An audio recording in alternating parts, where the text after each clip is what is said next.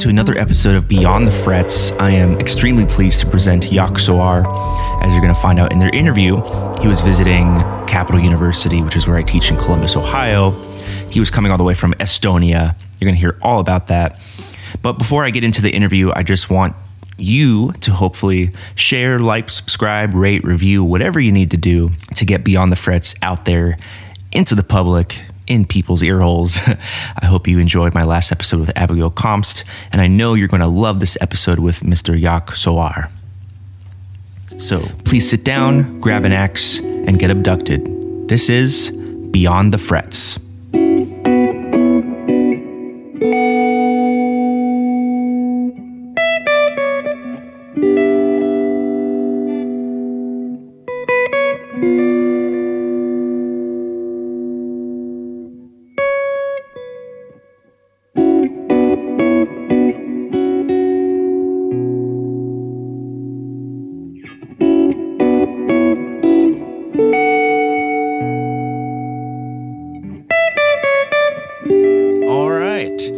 Jaak Sooäär, welcome to Beyond the Frets. I am very pleased to have Jaak. He's a guitarist from Estonia, and he's visiting Capital University where I teach. He's been here the past week playing and hanging and teaching and kind of collaborating between our two institutions that we hope to make an exchange program. So Jaak, thank you so much for being here. Thank you so much for inviting. It has been a pleasure. Absolutely. So Jaak, I mean, I know we've kind of gotten to know each other a bit the past few days, but if you wouldn't mind telling the audience like a brief overview of who you are and where you come from and how you came to be one of Europe's preeminent jazz guitarists and educators. Yes, my name is Jaak Sooäär. I come from Tallinn, Estonia, and my first instrument was accordion. I studied accordion, and around when I was 13, I started to play guitar. I always wanted to play guitar, but it was Soviet Union back then, and guitar was not so happening, and it was difficult to get an electric guitar. And so I played guitar, and I studied in Copenhagen at the Rhythmic Music Conservatory, which is a big and nice school in Denmark. And after that, went back to Estonia, and here I am. I have been playing. I think I should call myself jazz guitar player, but I play a lot of all kinds of music, and a lot of folk music, and a lot of classical music, and some rock music, and some avant-garde music, but I think it's all part of jazz. I think in the word jazz has different meaning for different people, but I think for me and for many people in my country, jazz is a very wide term. That's the way it should be. We don't always have that in America, but I think here in Columbus, at least, it's a very wide definition of jazz. Because at this point, I mean, it could be anything from, Charlie Parker to Ornette Coleman to John Zorn to, you fill in the blanks. It's everything at this point. Yes, some people like to call it improvised music, and I'm also okay with that. Mm-hmm. I don't know. Music is music. I do what I like to do, but I think the jazz mindset has given me good platform to go different directions and to play with different musicians. So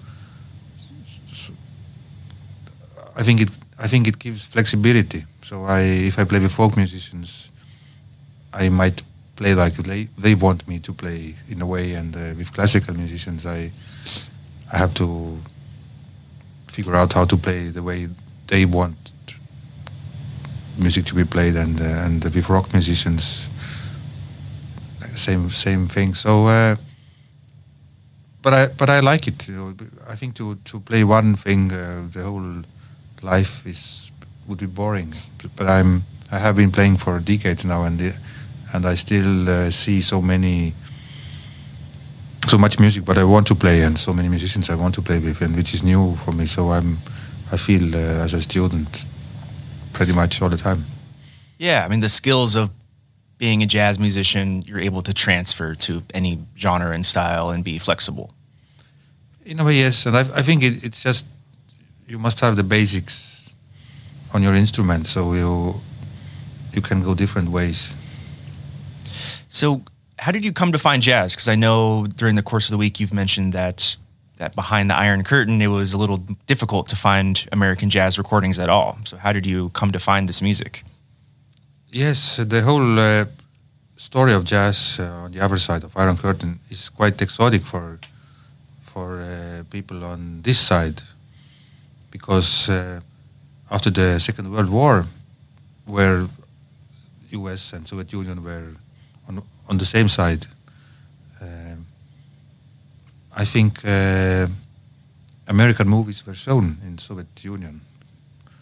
But at the end of 40s, the climate became very bad, in between those countries, and Cold War started, and everything which came from West or America was considered very bad and wrong, and jazz was, of course, one.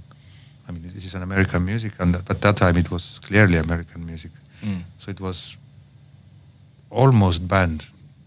Not really, maybe, but I know in Soviet Union people have been put to jail for playing jazz. Really? But not in Estonia. Okay. But I know that in 50s there were enthusiasts who wanted to play jazz, and they had to do it hidden. They had those secret rehearsals and secret concerts to each other, and wow. Yes, and then in 60s it became a bit easier, because it was this time when Soviet Union opened up a bit, and there were jazz festivals in Tallinn, which became international, and they were big events in Soviet Union. Soviet Union was a big country. I don't know, 250 million people.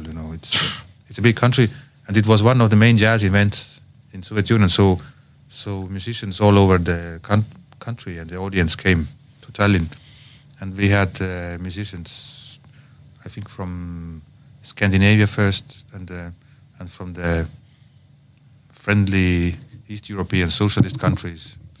And in the famous story is about Tallinn Jazz Festival in 1967, when Charles Lloyd Quartet visited Helsinki, which is the capital of Finland, over the Gulf of Helsinki, on the other side of sea, 80 kilometers, which is, how many miles is that? 50 miles. Yeah.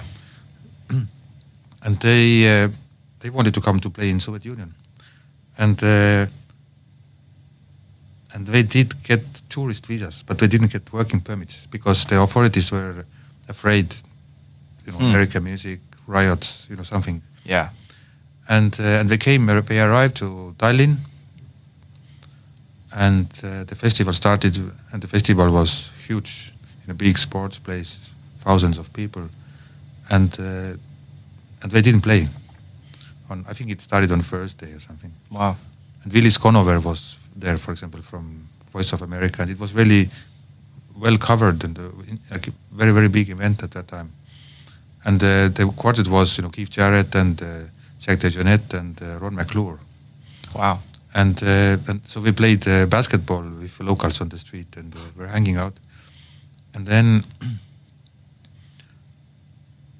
I think they didn't play also on Friday and on Saturday. And then I think there was an article in New York Times on Saturday, probably. I think it was said that blacks were not allowed to play in Soviet Union or something like that. I'm sorry, maybe this is not exactly what was written, but anyway, it was mentioned in the main one of the main newspapers of U.S.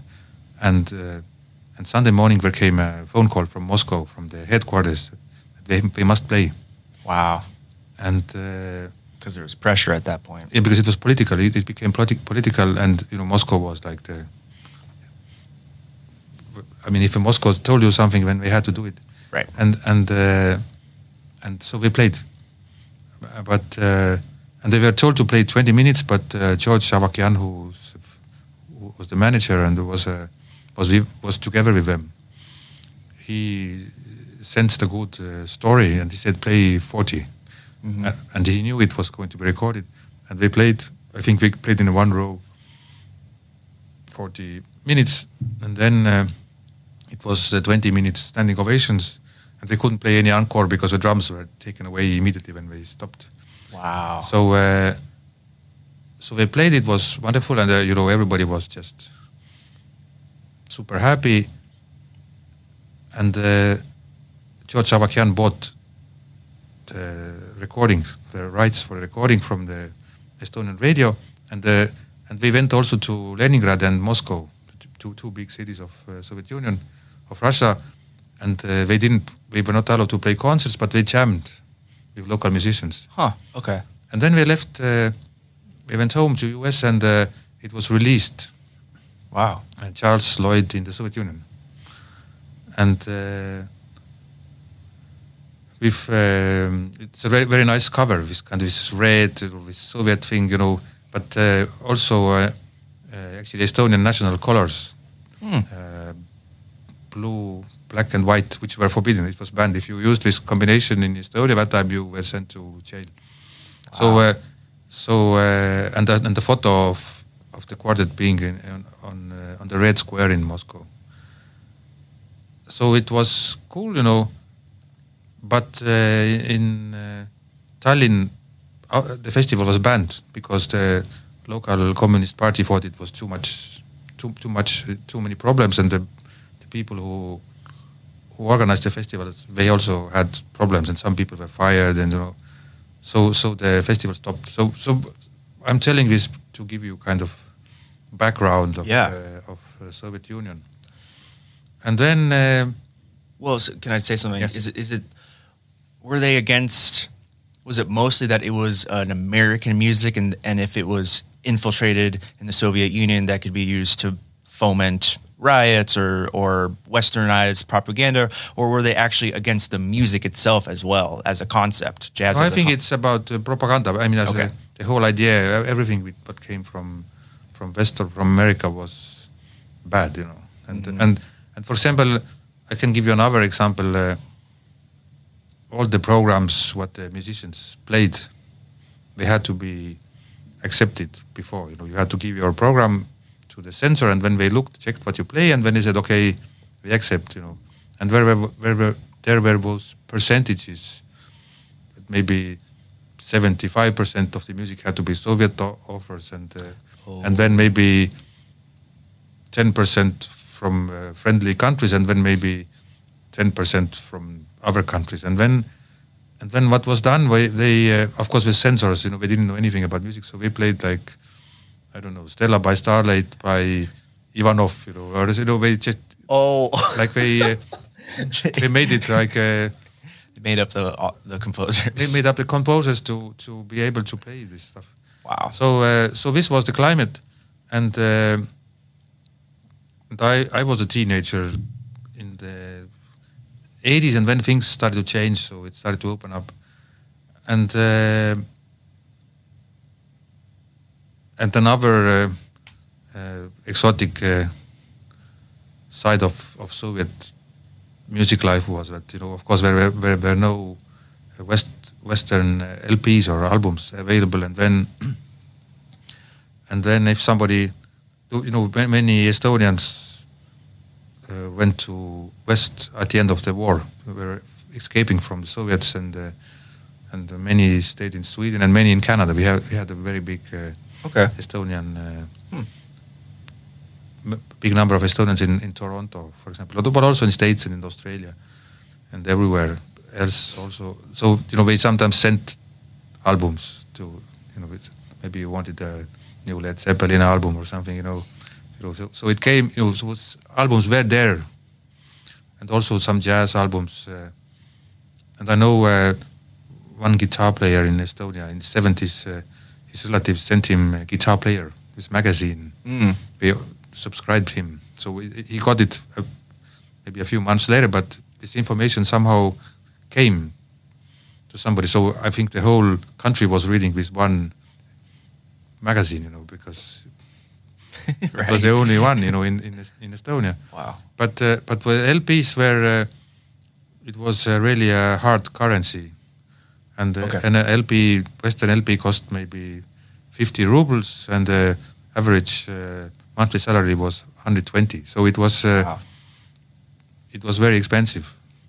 And those people, they met who had LPs and had an interest in music. They met in one place in a park close to Old Town in Tallinn every Sunday morning, and when everybody had LPs with them, and when people were looking what you have and what do you have, and when they exchanged for a week, and then you recorded it at home on a tape, and then you gave it back, exchanged back next week. So this is how Western music was spread.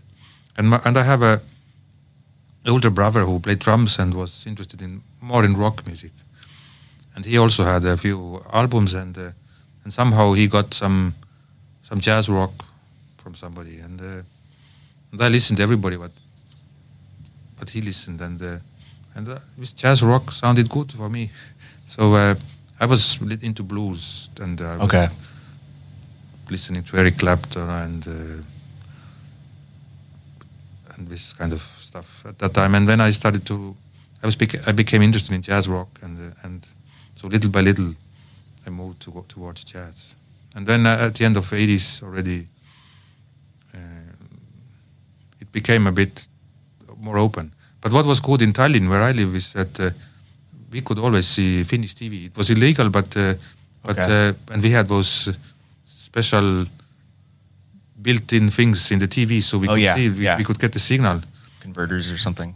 Yes, converters, and so Finnish TV showed a lot of jazz actually, and they have a very good jazz festival, Pori Jazz Festival, which had big acts, and they had at that time many concerts were broadcasted. So this is where the information came. Wow. So that's basically my childhood background.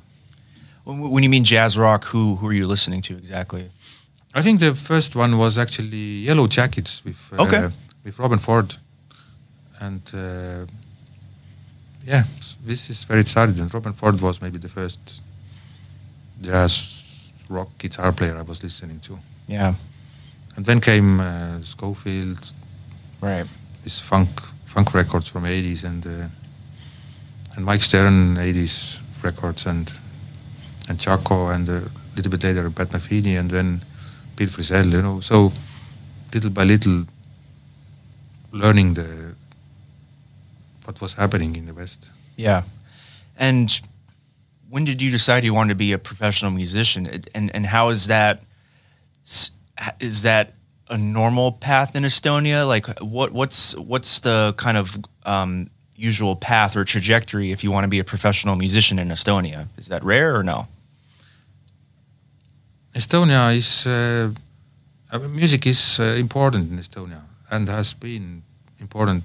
And for example, in Soviet times, it was even more important because it was a kind of little bit political also, like resistance thing.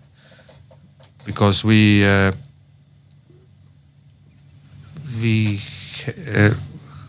held big singing festivals every fifth year, where about 30,000 singers sing in a choir, and which is great, really nice feeling. Like, I think for you it's like a football game at maximum, this thing that you feel this energy in the air, and singing. We have this folk singing tradition which is very strong, and also classical tradition which is connected to Russian tradition, and before the Soviet time, many Estonians studied in St. Petersburg Conservatory, which was probably one of the best schools in Europe at that time for classical music. So the music tradition has been strong, and I also I sang in a choir since I was 6, in a boys' choir, and traveled a lot in Soviet Union while I was a kid, and studied in a music school, studied accordion, and got quite, I think, solid theory background and some piano, and so it was. I think it was normal, and we still. I mean, we had this very. I think relatively high level network of music schools for children. Okay. Which we actually still do nowadays. It's a bit different, but yeah,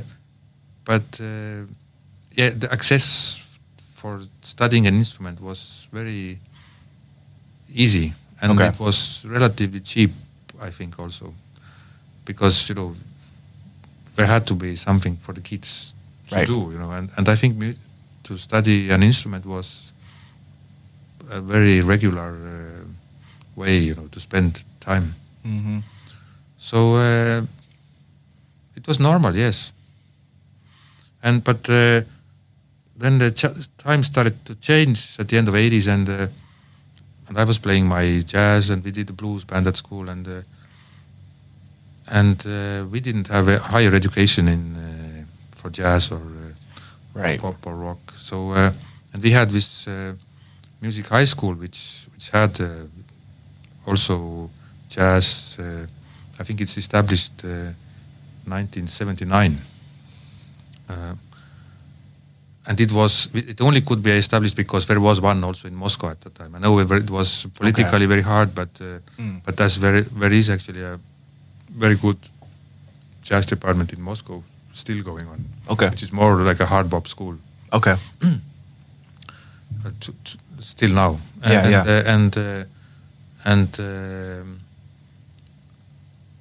As in Soviet Union, you could skip Soviet Army when you were in university. I went to study economy because there was no possibility for me to study music. And the Soviet Army could be a really a hardcore thing because we were the, how to say, outsiders, a little bit like everybody knew we are against. So it was, and you could easily be sent somewhere very remote place, thousands of miles, but you were the only one, and everybody else was completely from a different culture. So it was nobody really wanted to go there. Yeah. So I studied economy and practiced a lot, and then I played my first jazz gigs, and I started to organize a jazz festival, and so later I went to Copenhagen, and so it has been quite natural for me. And with your first jazz experiences on guitar, were you studying with anyone, or did you just lift things from records? I actually studied. Estonia has been a country of guitar players in many ways, and we had a guitar player whose name is Tiit Paulus, who was kind of Jim Hall of Soviet Union, or some kind of like a melodic, very nice jazz player. He's now 77, maybe. Lives on an island in Estonia, and he's still with us. He doesn't play anymore, but I think he somehow maybe brought this guitar culture, jazz guitar culture, to Estonia, and the guitarist and the guitar teacher Mart Soo, who is about 10 years older than me. He was teaching in this music high school, and he was playing with my brother, and I asked him for a lesson, and he did actually 3 lessons with me at his home on Saturday, and each lesson was maybe 3 hours, and we met after half a year, and he gave me a lot of homework and all the basics, and I actually did the homework. Yeah. And he was like, he said, "Oh wow," So I think those 3 lessons, this is my basic or my main education actually, because I think he showed me the right things.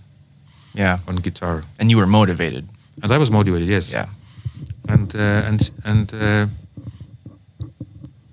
later I studied with him in the music school also, but actually when I had all the basics with him. Okay, I see. Yes. So Then you went to Copenhagen and you got a degree there for music. Yes. Okay. Why Denmark? This is a long story. I mean, now I'm telling very long stories. It's okay. Sorry, but when the festival in Tallinn was banned in 1967, it was quiet for a long time. And at the beginning of 80s, the conservatory students managed to start student jazz festival. Okay. And somehow it was allowed because youth and blah blah blah, and which actually grew a big festival pretty fast because there were so few festivals in Soviet Union at that time. And in the 90s things changed, and it was economy-wise very hard, and the whole life was quite wild. The old rules didn't. Right. I mean, were over, but the new rules were still not established, so it was a bit. Were you completely separated from Russia economically? So you were self-contained. Yeah, so everything changed very fast, and people didn't have money, and it was hard. And the student festival also started kind of from the top, or became smaller, and was focused more on young musicians. And a friend of mine organized it, and I started to help him, and started actually to organize myself. Wow!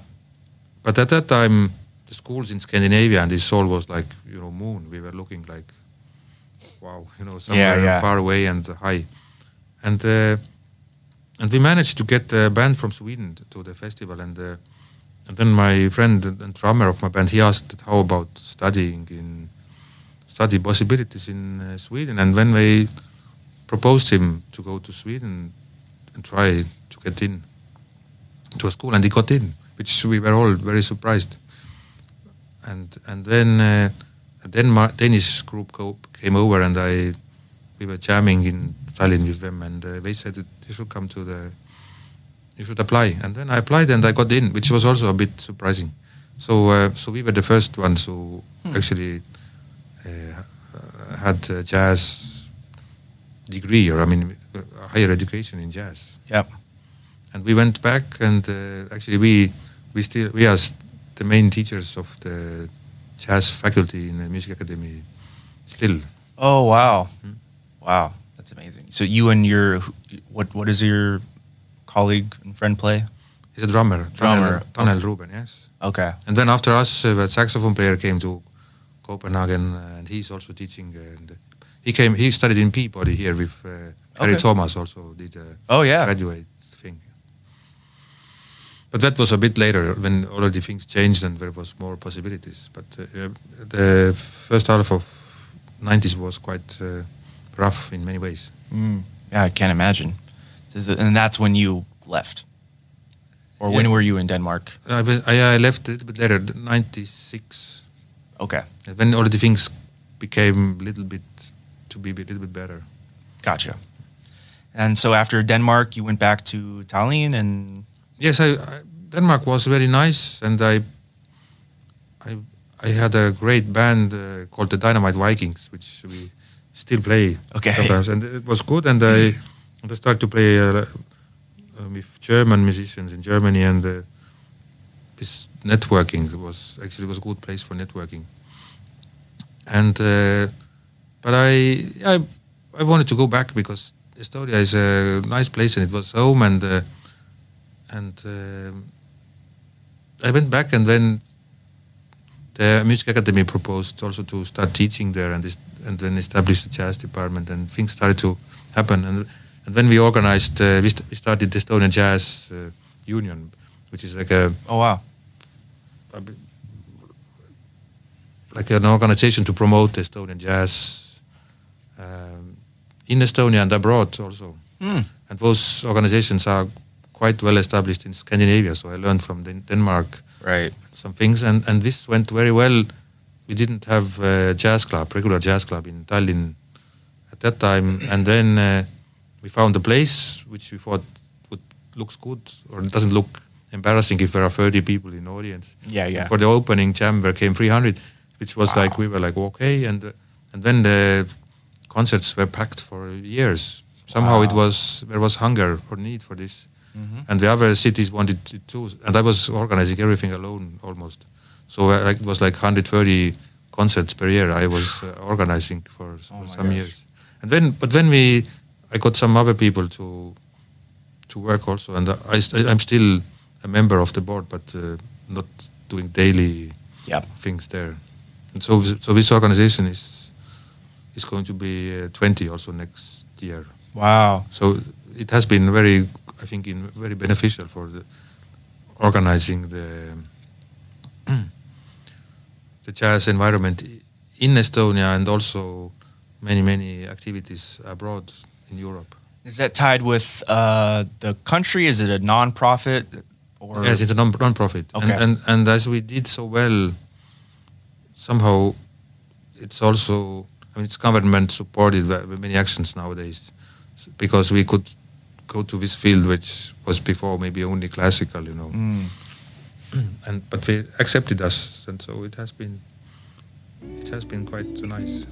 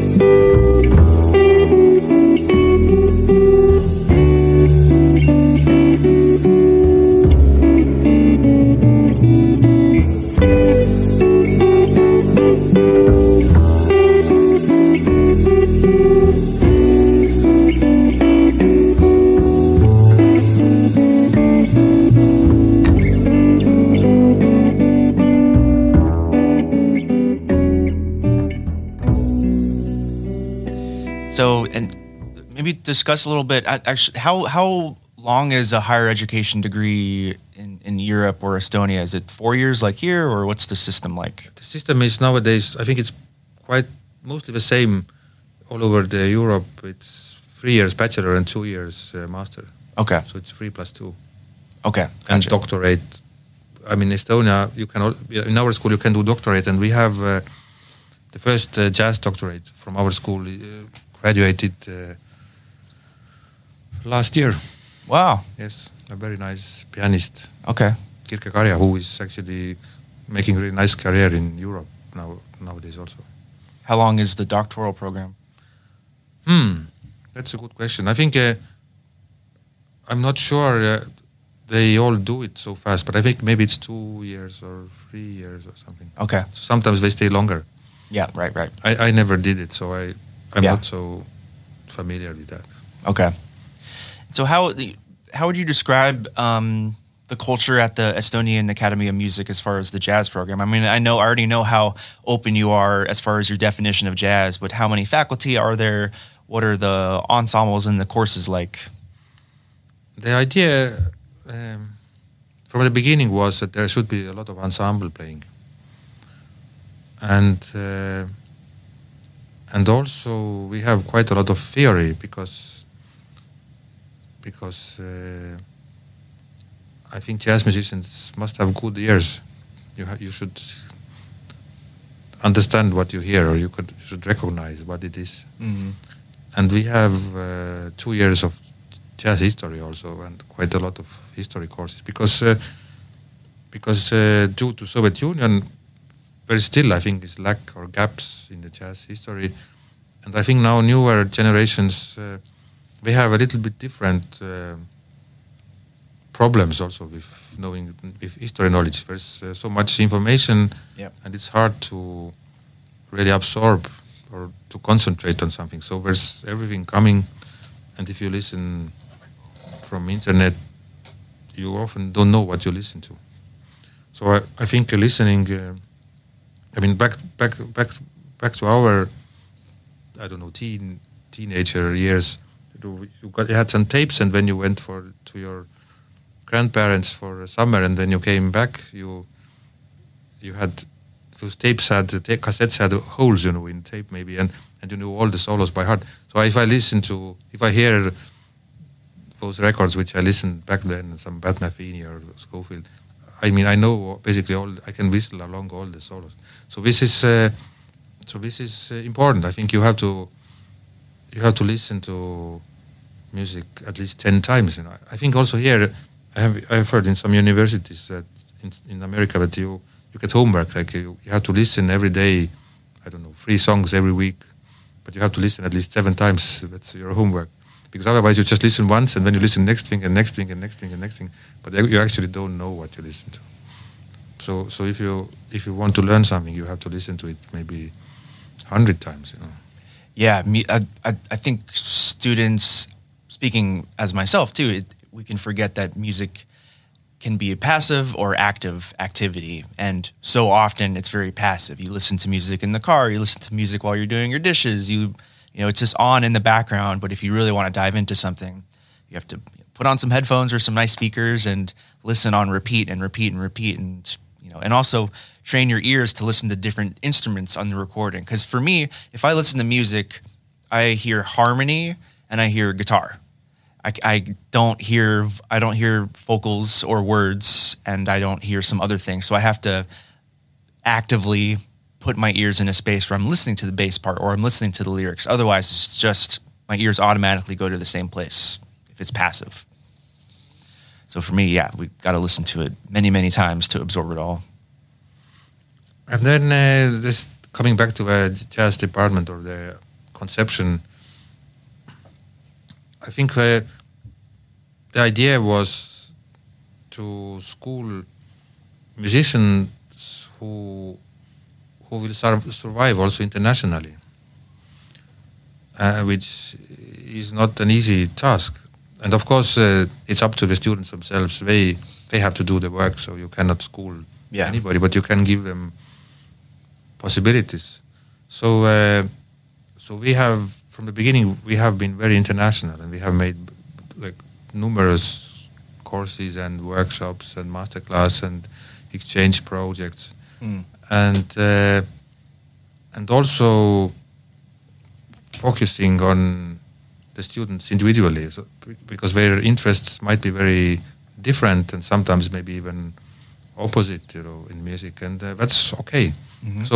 So the first year they do standards, all of them, and some of them do more standards later, but some people go somewhere else. Yeah, and the main criteria is that they do it really well, what they do, so they can do what they want. And we have had some very nice hard pop players, and we have had some completely other players, and it's up to them. And I'm quite happy. We have really some people who are successful internationally and doing their own things and have their own ideas. So it has been actually good. And listening to that approach, I very much admire that, and that's how I wish it could be here. But in America, like at our conservatory, it's so difficult to have a very individualized approach just because of the grading system and the way the curriculum works. So how do you do grading and curriculum, and like, do you do juries? Like, how do you test, quote unquote, test your students and pass them? This is another very long topic, but no, I think everything is doable. The question is, what is the criteria? Yeah, right. So if you say, okay, you have to play Chinese steps in this speed, this amount of notes in second, and if you fail, you fail. That's one way of doing it, and of course, the more open the criteria gets, the more subjective it is. Mm-hmm. But in general, I think we have not been very hard grading students, because I think life will grade them anyway. So we have tried to be more supportive and And of course, it's individual. Some people sometimes need more push, and some people don't need. So I don't know. Yeah, maybe for some students it has not been so good because we are kind of. We are not so hard. I'm not so hard. I mean, I tell the students what I think and what they should do, and I show them the things. But if they don't want to do all those things, that's also okay for me because they have to find their own path. And sometimes some people say later, "Yeah, man, I understood later that I still have to do those things," and that's okay. I mean, they're young. It's only a brief time in their life. So it's quite open. I like that. That's what I want to bring. That's what I want to start more here. Yeah, so I admire that a lot. But of course, the perspective, here is different from Estonia because we are, in a way, very remote land in the jazz, and also in Europe, it's on the edge somewhere far away, and the jazz market is not growing. So we are not very necessary. I mean, we came to a party when it was maybe already over. You know? So there is some kind of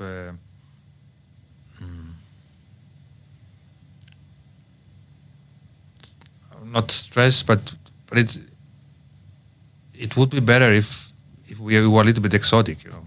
So it's in this case it's good to do your own stuff, which is different. And to play mainstream jazz and go international, it's hard. We have some people who do it, and they are very, very good. And somebody is living in New York and really making it, and that's great. But I know it's a very, very hard work since early childhood. You know. How do you define mainstream? I don't know. Let's say hard bop. You know. Okay, like more swinging. Yeah. Okay.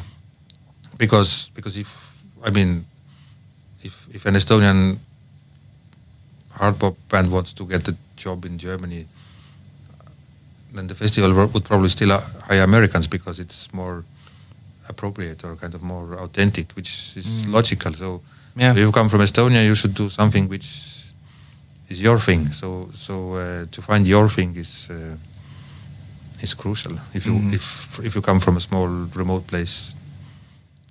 Well, I guess segueing into that topic, you know, you've had this amazing career as an educator and also a promoter and organizer, but how have you been growing alongside as an artist, as a composer, as a band leader, and finding your voice on the guitar? Yeah, there are so many interesting things in music, so I've just tried to do what I want, and I always actually did what I wanted, so I didn't really care so much what the others thought about it. So that's basically it, you know. and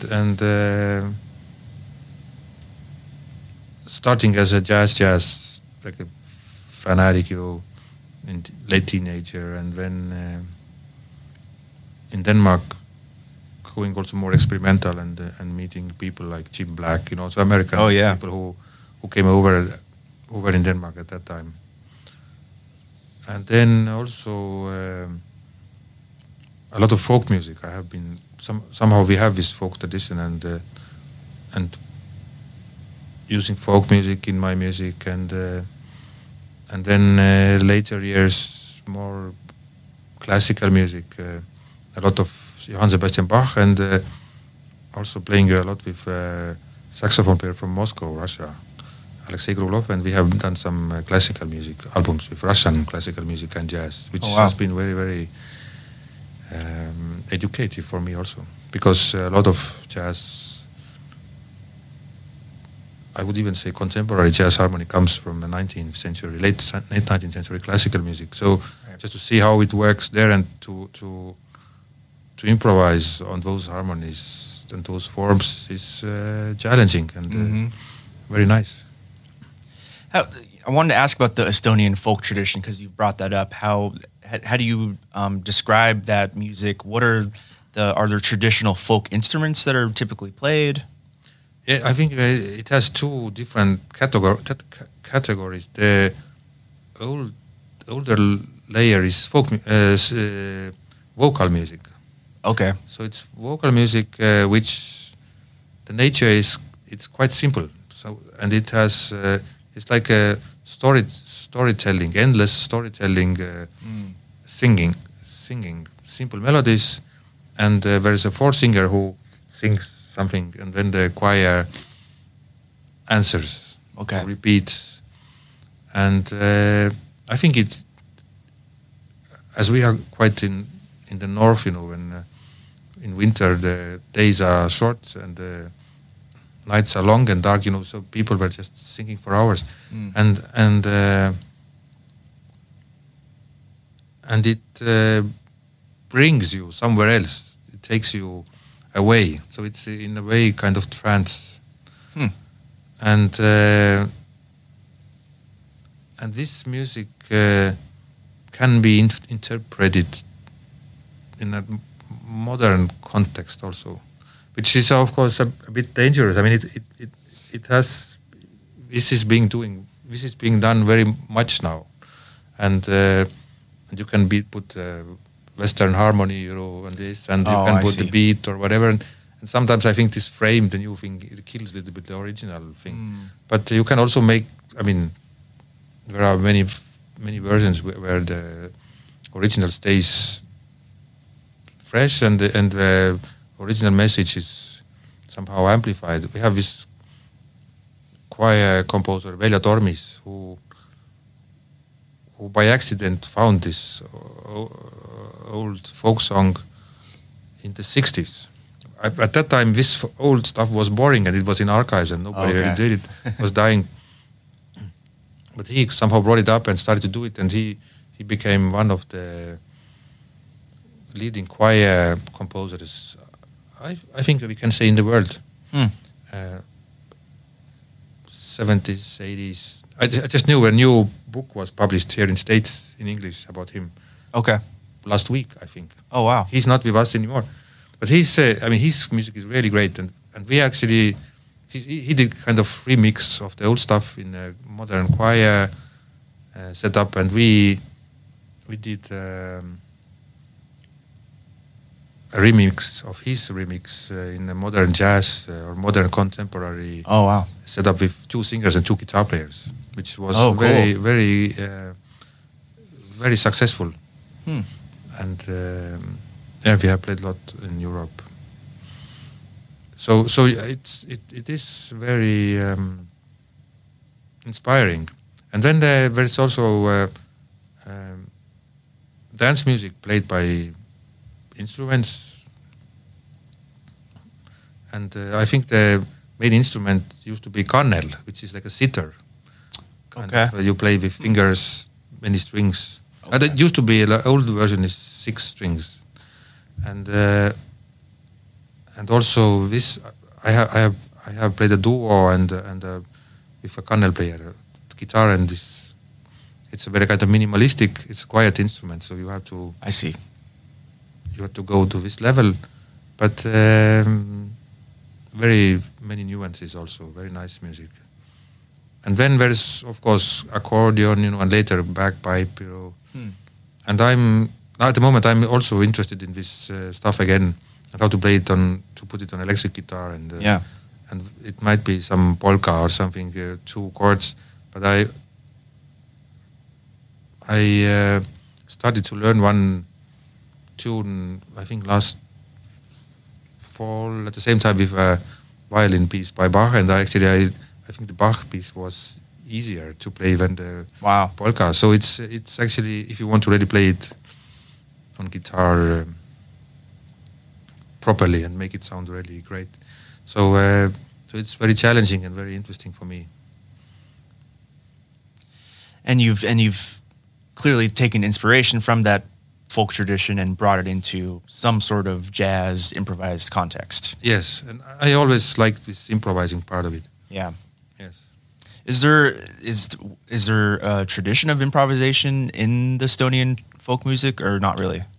Yes, I think also this old folk singing was very much improvised, and the big singers, they were famous people who were singing. Of course, we had their own versions of songs for hours, maybe, telling stories. But they were just improvising. They were singing maybe about this microphone here or this bottle here, just to add it to the song. Right. Because people needed some warmth during the cold nights. Yes. So this improvisational part of it has always been there, and I think now also those wax roll recordings of instrumentalists, I think they are really variating those dance songs a lot. So if somebody says that something has to be played like that, or this guy played it like that, I mean, you would even maybe listen to the same recording 1 minute later, he's playing completely different. So it was. I think it has been very open. Yeah, that's awesome. Well, I don't want to take up too much of your time, but maybe you could tell us a little bit about some of your long-standing bands and projects, and how we can find you on the internet, and your upcoming projects, that kind of stuff. Yes. No. At the moment, I'm mostly involved in a trio with an Armenian bass player, Ara Yaralyan, who lives in Tallinn, Estonia. Okay. With me, and who actually lived in Boston for a while, but moved back to Estonia.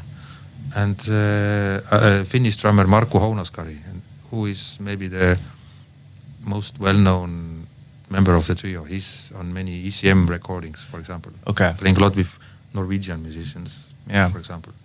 And this is, in a way, it's like a piano trio without a piano, or this is how I think about it. That the guitar has to cover the wide range of frequencies. Yeah. And it's not really guitar trio in a jazz rock way, or it's not a guitar trio in a traditional jazz standard way. And we just released a new album a month ago, and we got a review in Germany which said that the style of the trio is a non-cliché guitar jazz. So we thought this sounds good for us.